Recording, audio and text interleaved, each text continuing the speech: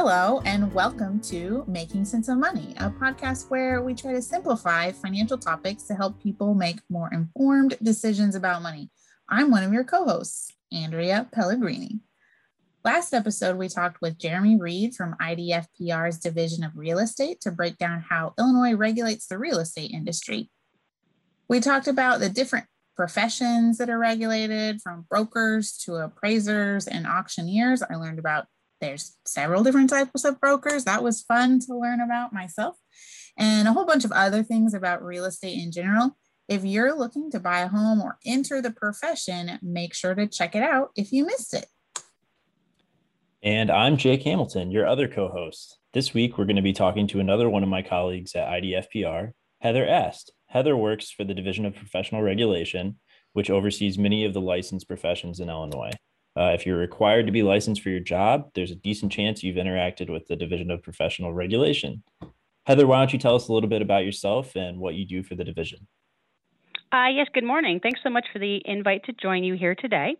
I've personally been with the Division of Professional Regulation for about 20 years.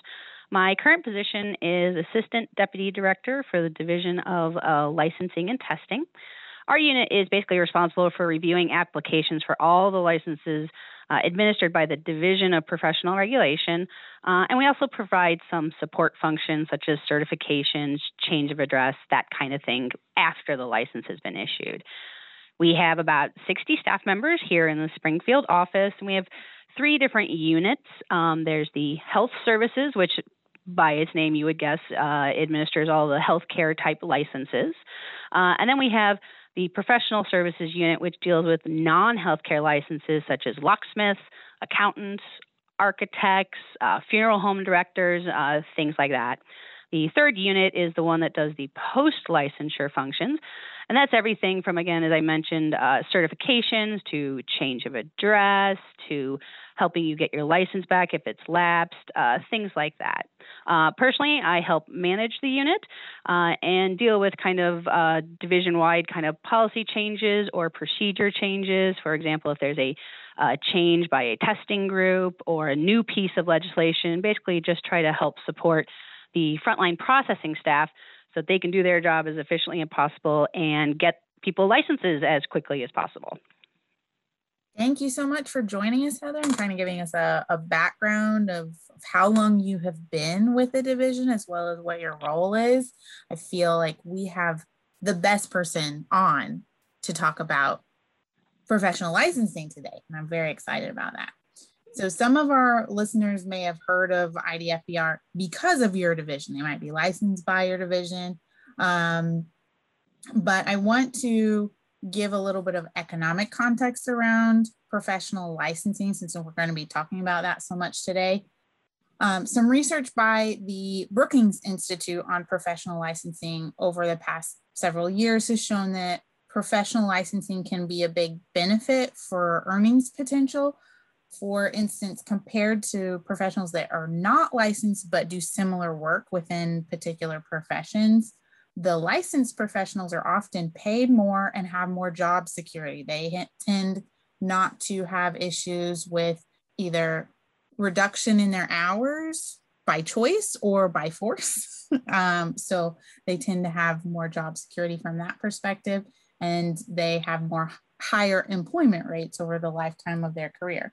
And then a study in 2018 by the Community College Research Center even stated that there are earnings benefits to be licensed in a profession, even if it is not a requirement. So I know that there's a lot of state requirements for professional licensing here, and we're probably going to talk a little bit about that. But even if it's not required in your state, having a license can help earn you more money over your lifetime, which I thought was very interesting and cool to talk about today. But in general, who or what kind of professions does DPR license, Heather? We certainly cover a wide swath of industries. It's actually quite interesting. Most people, of course, are familiar or know that we license healthcare professionals, such as doctors or nurses or psychologists. occupational therapists, physical therapists. The list is pretty extensive. But I don't think people realize that we also regulate other industries such as geologists or shorthand reporters, security guards, or something even as small as something that's called detection of deception, which is basically people who administer lie detector tests. We do actually issue a license for people who engage in that industry. We also issue licenses for some businesses. There are laws that indicate that you need to have a license for something such as a medical corporation, a limited liability corporation, or a, like, say, architectural or a structural engineer design firm. So we do regulate a lot, but I do want to point out for those that are curious, we don't regulate all licensed or regulated professions. There are other agencies that do get in on this type of action, if you will. We do not regulate attorneys, teachers, or EMTs. So we certainly encourage people to check out our website, or I believe there's a page on the governor's webpage that will help you find out which agency you need to go to if you need a license to help you with your career. That's great. Thank you, Heather. And thank you. I'll say thank you for joining us today. It's great to have you on. But that's I think you listed some that even I was unaware of there. I did not know that we licensed geologists. I think that's pretty cool. I myself, actually, I used to be licensed to sell insurance, but that's a separate agency as well. So the Division of Professional Regulation is obviously a big part of our whole agency. How many, you listed a few there, but how many different professions do you license in total? So it's a little bit of a tricky question. There are over 55 different licensing acts that we administer, but within those acts, there can be multiple licenses that we issue. So, for example, the Detective Act is one act, but it includes probably over 25 different license categories, such as security guards, fingerprint vendors, alarm contractors, and a lot of other things. And some of those acts also will include multiple levels for licensure. For example, you'll have a professional counselor license, and then you may have the clinical professional counselor licenses. So there's 55 licensing acts, but when I went to kind of count it up yesterday, it's probably just over 180 different type of licenses or registrations that we issue. So it's a lot. It's a lot of variety. And so it obviously touches a lot of people in a lot of industries. That's amazing. And you said 60 staff in your office that oversee 180 licensing processes. Ooh. Yeah, it's a lot, and some of them are very tiny. Such as we mentioned, the detection of deception or geologist. It's a small number. The big ones, of course, are going to be the ones that people are familiar with: the nurses and security guards, and the cosmetologists and physicians. Those are going to be some of the big ones. And we also do get a lot of support from other units within the department and the division, such as the fiscal unit, the cash unit, and obviously IT plays a major role. So we have about 60 people who are, in the licensing and testing division, and they do a lot. It sounds like it. And with that in mind, to kind of quantify the breadth of it, you have 55 licensing acts, over 180 different types of licenses and registrations you oversee. How many licensees do you oversee? So at the moment, there are approximately 1.2 million active licenses out there. So those are people who have maintained their license or just received their license. And some people will have multiple licenses. For example, a dentist will have a dental license and a controlled sublicense sometimes.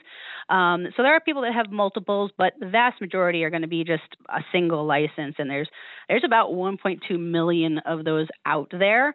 On average, we receive and review about 85 85,000 applications per year for a new license or a new registration. And again, some of those can be for your initial license as a marriage and family therapist, or it could be for a new controlled sub-license, which would be obviously a faster and smaller application. But in general, our staff have to touch and review and then, contact people and research, about 85,000 applications every year. So we produce those, as fast as we can. And then in addition, we also have to process renewals. And licenses are generally good for 2 or 3 years. Some are only good for 1 year or have a 1-year renewal cycle. And there's a couple other outliers, but the majority of people, the license is for 2 or 3 years. And so the number of renewals that we process is going to vary by year because those cycles change. But in general, if you average it out, approximately 300,000 people every year will be renewing one or more of their licenses. The majority of those are going to be done electronically through our computer systems, but even a small fraction of that is going to be a large number considering the volume. And those physically are still received here in the office, processed through the cash unit and some other computer systems. So again, we interact with and touch on a lot of lives, and we, try to do the best job we can and, keep people working. Wow. That's a lot of licensees, 1.2 million. To put that in context, I think I was doing some quick math in my head. That's about 10% of the state of Illinois' population, I believe. We're about 12 million here, but that's pretty crazy. To switch gears a little bit, something we touched on last episode with Jeremy from real estate was how they enforce their regulations. And we like to focus on the consumer aspect on this podcast. So how would you say that Division of Professional Regulation enforces its regulations and protects consumers? So the division is divided up in a very general sense into 2 larger units. There's licensing and testing, and then there's the enforcement side. And many years ago, I actually used to be on the enforcement side as well, so I can speak to that briefly. Basically, on the enforcement side, consumers, citizens, or even just internally, we can become aware of an issue.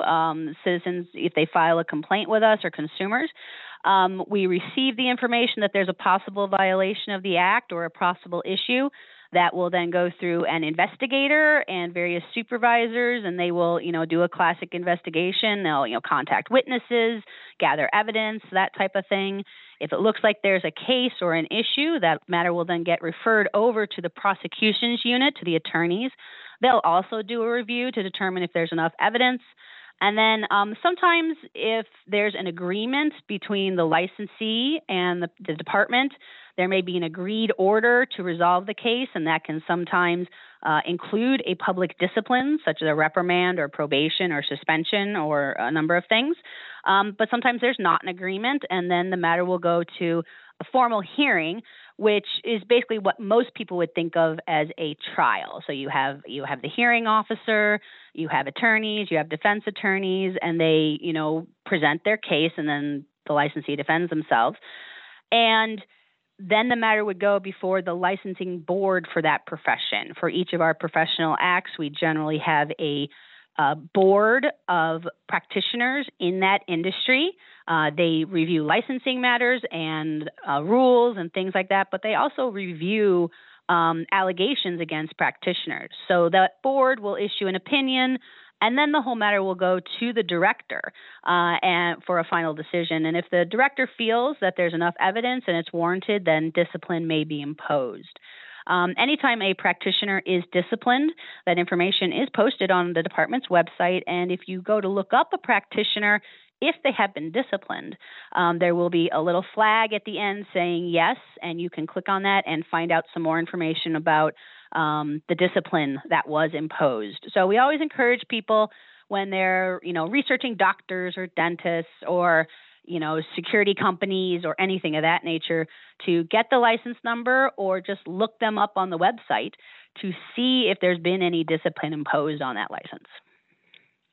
Are there any resources for consumers out there who may have run into like a bad situation with a licensed professional? or a sketchy situation even, can they go to IDFPR for help or to file a complaint? Certainly. Now, I do want to say that if it's something is like an emergency situation or there's like a theft allegation, people should always go straight to the police or call 911. But if it's not that dramatic or drastic, they can go to our webpage. And if you scroll down on the webpage, I believe there's a link that says, file a complaint. And then they can click through, and there is an online form that consumers can fill out that basically, they ask for the licensee's name and their name and then a description, and that will start the process of opening an investigation. If individuals are not comfortable filling out that form online or they've got a bunch of documents, the website will have an address where they can send information, and then there's also a phone number they can call, and I believe what happens is they leave a message, and then someone will contact them back to kind of talk to them about their concern and how to proceed. I just had a clarifying question. What kinds of information is required for the form so that people that might have run into a situation know what to collect and what to save? In general, the more information a consumer can provide, the more likely it is that we'll be able to move forward with the investigation. They don't necessarily have to have the license number. As long as they know the person's name and their industry, we may be able to track them down in our system. If they have an address for the business, we'll be able to track it down that way. We really do try to kind of meet the consumers where they're at so that, we can try to resolve the problem or address it. Unfortunately, if there's no information and we can't track down or identify who the licensee is or what the business is, then we may not be able to move forward. But really just, come with the information that you have or gather as much as you can, because as much as you can help us, then we can do a better job investigating and looking into the matter and, trying to fix the problem or at least look into it. Thank you, Heather. I know in general, when we're talking about filing complaints, especially against banking situations at the federal level, that you want to have dates, names of people you talk to, nature of interaction, but trying to keep it more factual than emotional, which is hard when you've been a victim of a bad situation or fraud, or with you regulating medical professionals, a family member died, right? That might be a cause of emotional. It's hard to keep the emotions out of it, but that usually helps with investigations from what I understand. Agreed. And that definitely comes into play on our side as well. The more facts that you can give, because we can research facts, we can investigate facts, and we can look at that, and that's the path towards getting to a resolution.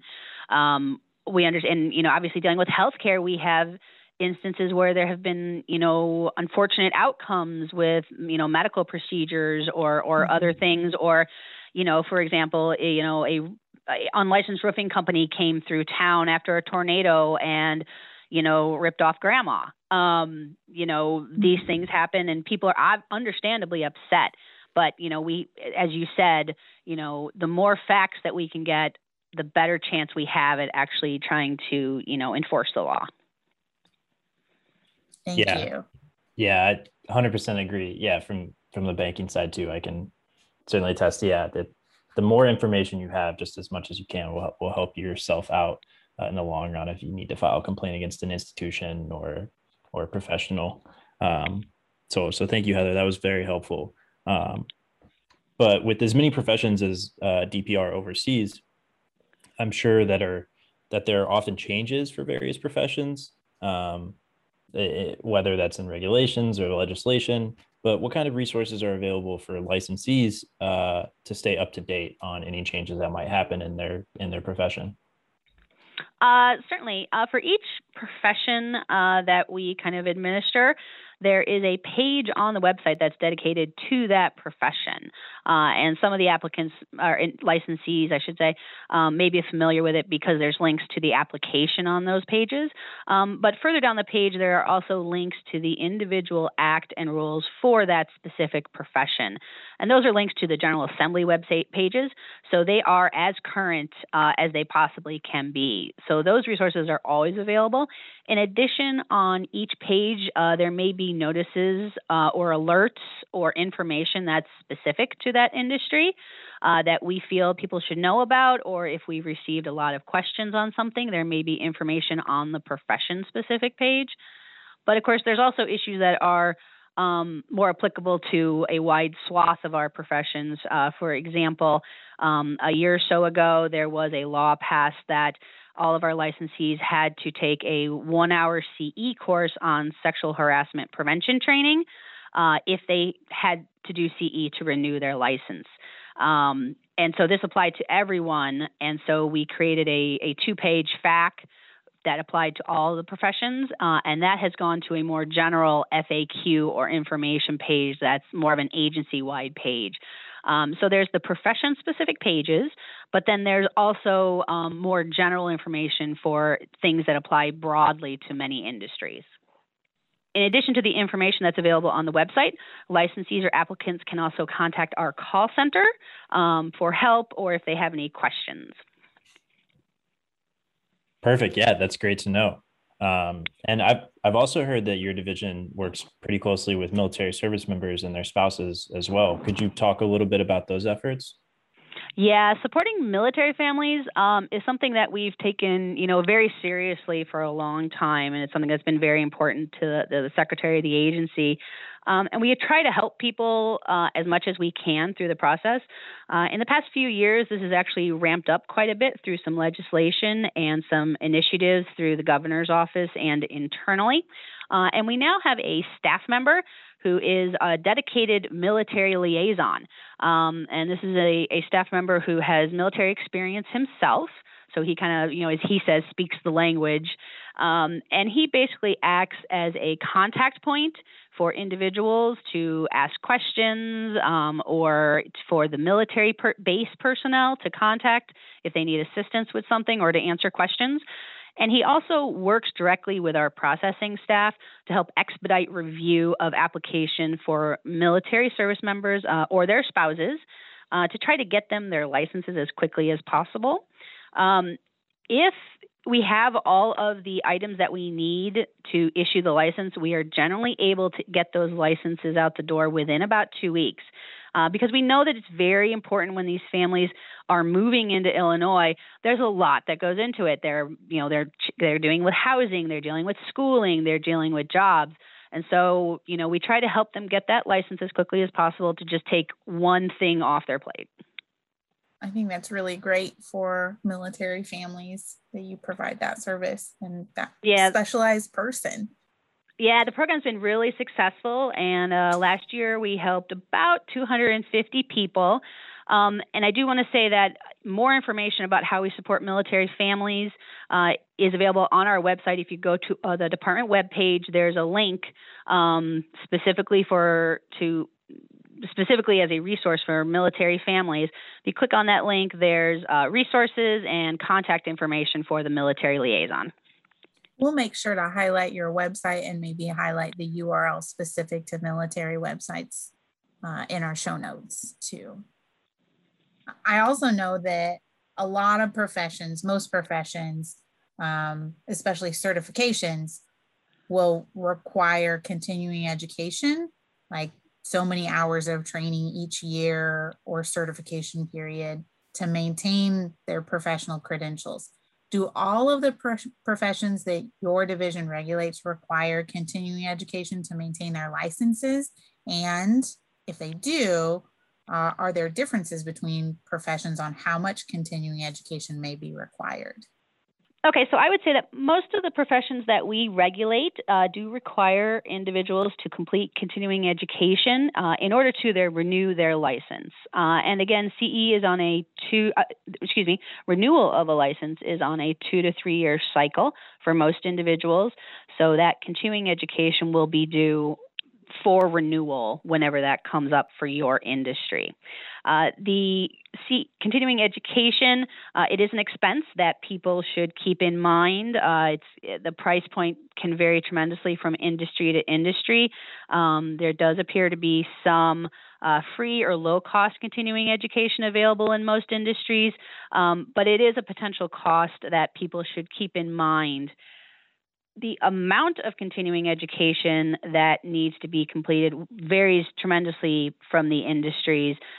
It can be as high as 50 a year, or it can be as low as 10 per year.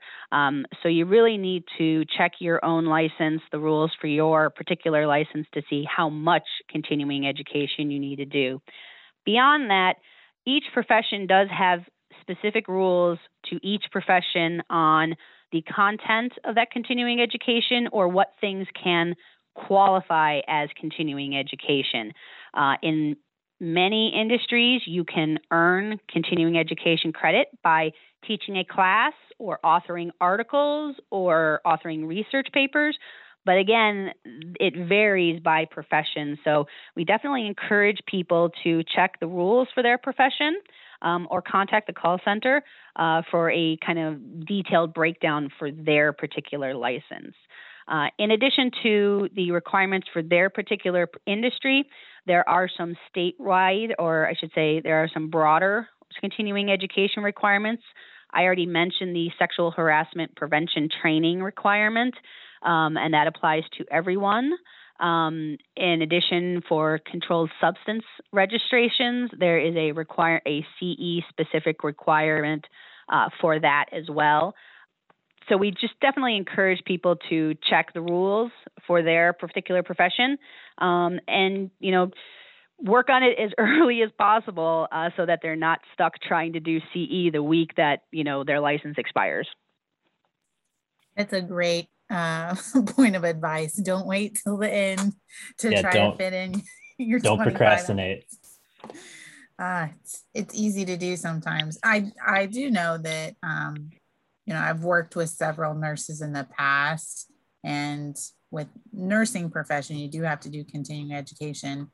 But sometimes if you work in a particular field or with a particular organization that specializes in an area, they might pay for continuing education credits in like the mental health realm, but making sure that what they provide matches up with what the needs are for your continuing education is really important, so you can maintain your license and your ability to make money, because we care about the individual consumers on this podcast.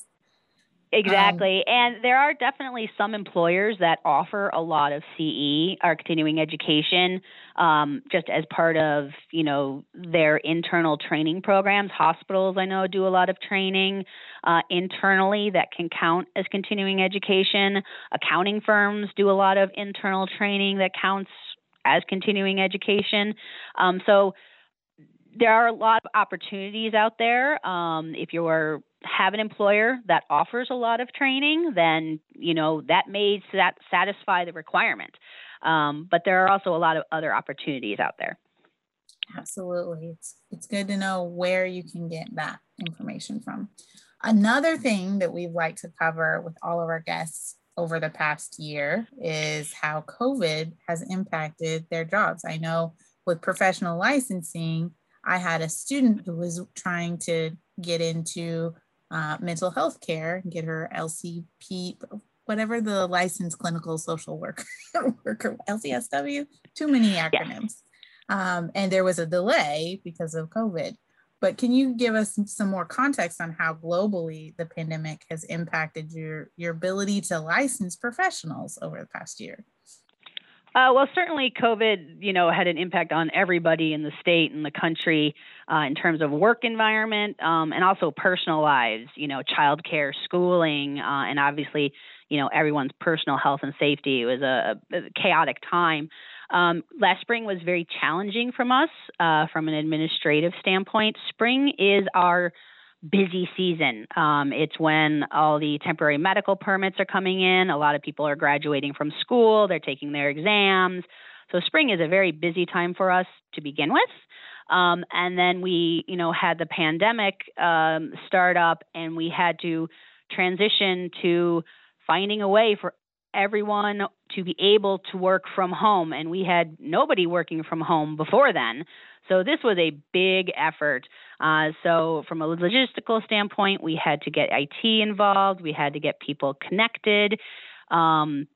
We have a lot of our applications people file online, but there's still a fair number of them that are paper-based. So we still had to have people in the office because people still had to manage the paper. They had to, the supplemental documents that come in, exam scores, transcripts, all these paper documents we had to scan, or people came in on a rotating basis. Because it was critical that we still issue licenses, especially in the healthcare field. We needed nurses, we needed doctors, we needed all these healthcare practitioners.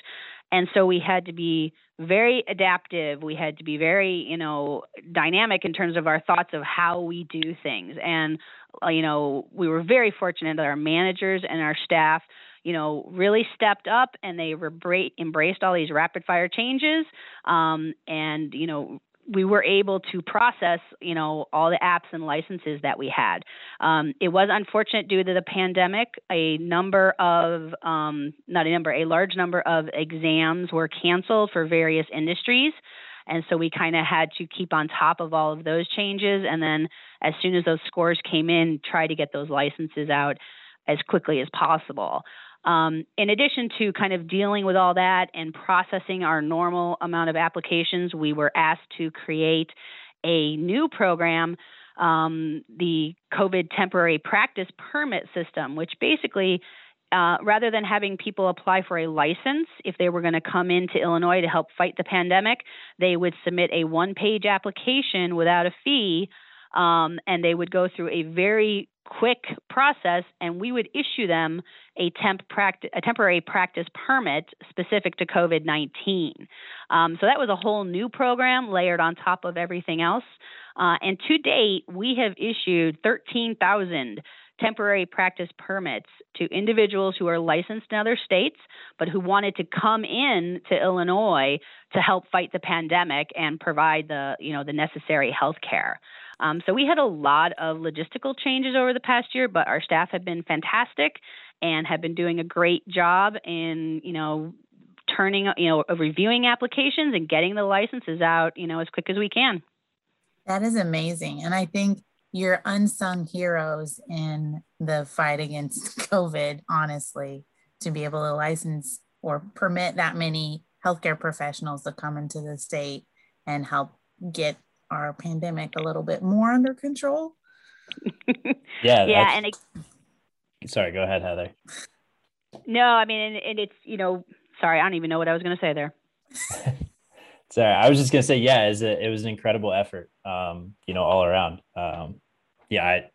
I know, speaking from my own experience back in 2020 in March, when the spring hit and COVID started, even within Division of Banking, it was a mad dash too, because our examiners are used to going into banks, physically going into banks and looking at loan files at the bank and doing their examinations there. And then all of a sudden banks were closed, our offices were closed, we couldn't go into banks physically anymore. And we still have our mandates. We still have to examine banks and make sure that they're operating safely and soundly. So, it took a lot of ingenuity and effort on the employees' parts here at IDFPR. So I think we just did a great job with all of that. Again, standing ovation. Yeah, sorry, not to pat ourselves on the back too much, but I just think it was an impressive effort. But this last year has obviously been tough on a lot of consumers and licensees as well. I know that our agency has put out a lot of guidance to try and help people navigate this last year. Is there any guidance from professional regulation side that you would like to highlight? Well, on the agency's website, there's a whole page dedicated to a wide range of guidance statements, variances, executive orders, and emergency rules. One that I'll highlight for the licensees was that Especially last year, there was a number of variances issued by the director and emergency rules with respect to continuing education requirements, the requirements needed to renew licenses. Some of those industries had restrictions on the amount of continuing education people could earn through online systems, so that there was a requirement that you needed to attend a certain amount of live in-person CE or other events, but there was a cap on the amount of online CE you could do. Due to the pandemic, obviously a lot of association meetings or conventions and in-person classes were canceled. And so to address that, variances were issued to allow people to do all their CE online. This has since been followed up with permanent rule changes. I encourage people to look at the rules for their profession because it varies from profession to profession. But there have been some permanent rule changes on that topic, which is, we think is a benefit to the practitioners because it gives them additional flexibility in ways that they can earn their CE or continuing education. So that's kind of one very practical change due to COVID for the licensees. This area might not be as prevalent in your division as it is for banking or other financial professions, but has there been an uptick in fraud or scams over the past year? Have you seen any new things pop up or with regard to fraud that people should look out for? With respect to consumers, I think with COVID, you saw a little bit of an uptick, if you will, in people promoting cures to COVID or things of that nature. I mean, especially during a pandemic, people are scared or concerned, and it's natural to look for a solution to protect themselves and their families. And unfortunately, there's always people out there looking to, take advantage of that. And so we did see, I believe, an increase in people claiming to be healthcare practitioners, but not actually having a license. And so we always encourage people to, if they're thinking about making, an appointment with a healthcare practitioner or purchasing a treatment or anything like that, to do a little bit of research and find out if that person actually has a license by a government entity, whether it's Illinois or some other state. Because that's your best way to guarantee that that person has the knowledge and training to safely provide that treatment or recommend a course of treatment. In a general sense, unfortunately, there are always frauds out there and consumers should be aware of. I mentioned previously about the roofing and especially after like big tornadoes come through or a big winter storm or something. There unfortunately is a bit of a history of people from out of state coming in, kind of swooping in and, trying to take advantage of the situation. So again, check the website for a license. With respect to licensees, I don't know that there's been an uptick specific to licensees, but we have seen individuals looking to commit fraud are always being creative. And so we've seen some new approaches, if you will. For example, an interesting one that came through the end of last year was someone had taken the letterhead for an association, so not the agency's letterhead, but an association letterhead, but then had typed up a letter basically making it sound like they were part of the Drug Enforcement Agency and there were criminal charges pending and you must contact us or we're going to issue a warrant for your arrest, all of that type of scary language. And it was complete fraud, of course. But that was something we had never seen before, that someone used a association's letterhead to try to commit the fraud. We've also seen instances of people calling licensees claiming to be DEA agents or people claiming to be agency investigators. If a licensee receives any of this kind of communication, we encourage them to call our call center. We have a protocol set up where we can verify with the enforcement unit whether or not the investigator is a department employee and whether the investigation is legitimate or whether this is an attempted fraud. But again, for any industry we regulate, we encourage people to check the department's website to see if that business has a license, or to see if that healthcare practitioner has a license, or anyone who's going to provide the service, just to check and see. I mean, you should feel comfortable asking them for their license number, and then check the website. Yeah, I think that's a good practice just in general if you're dealing with any licensed profession is to make sure that their license is up to date and in good standing, like you said. But thank you for all of the information you provided today, Heather. I'll just ask you this: do you have any final thoughts for the listeners or anybody who might be looking to enter a licensed profession? So my main suggestion is that if you're considering entering an industry, to really do a lot of research into the costs of that industry and any other requirements. Investigate how much the schooling is going to cost. How much it's going to cost to get like a certification if that's required for licensure, or the examination costs, or how much it's going to be to get malpractice insurance for that industry. Really investigate that, and also investigate the career opportunities for that industry. What are the average salaries? So really go in with an eyes open about that industry, so that you can be as successful as possible. Once you decide you are going to enter that industry and get a license, just know that we understand the application process can be a bit daunting. But we are trying to get people licensed as quickly as possible, but we want to make sure that everyone who has a license meets the requirements in the law to make sure that, the people of Illinois and everywhere else can be sure that all these practitioners have the same level of education and training to provide safe, competent services to everyone.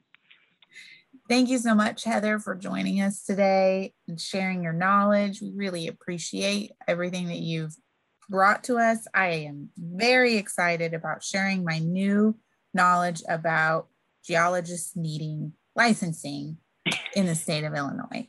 It's going to be my stupid human trick for all the parties post-pandemic. For anyone who's looking to enter into a profession that is licensed by IDFPR, you can find out more information and all you need to know by visiting the IDFPR website at idfpr.com/DPR, which we will also put in the show notes. You can do a license lookup or file a complaint as a consumer there as well. And make sure to do your outside research. Heather talked about knowing how much the salaries are for particular industries that you're interested in, along with the ongoing costs. You can look up a lot of information from the Bureau of Labor Statistics or onetonline.com to get information about potential salaries, median salaries, and kind of what the requirements are for different jobs, which we can also put in the show notes. Yeah, that's great to highlight, Andrea. And I'll say also thank you so much for joining us today, Heather. To listeners, we hope you all enjoyed the episode. You can always reach out to IDFPR if you have further questions about your specific profession or profession you might be interested in entering into. Next episode, we're going to revisit a topic that we've briefly covered before, cryptocurrencies and blockchain technology. So be sure to tune in. You won't want to miss that one. And as always, be sure to subscribe to the podcast on Apple Podcasts or Google Play. And thanks for listening.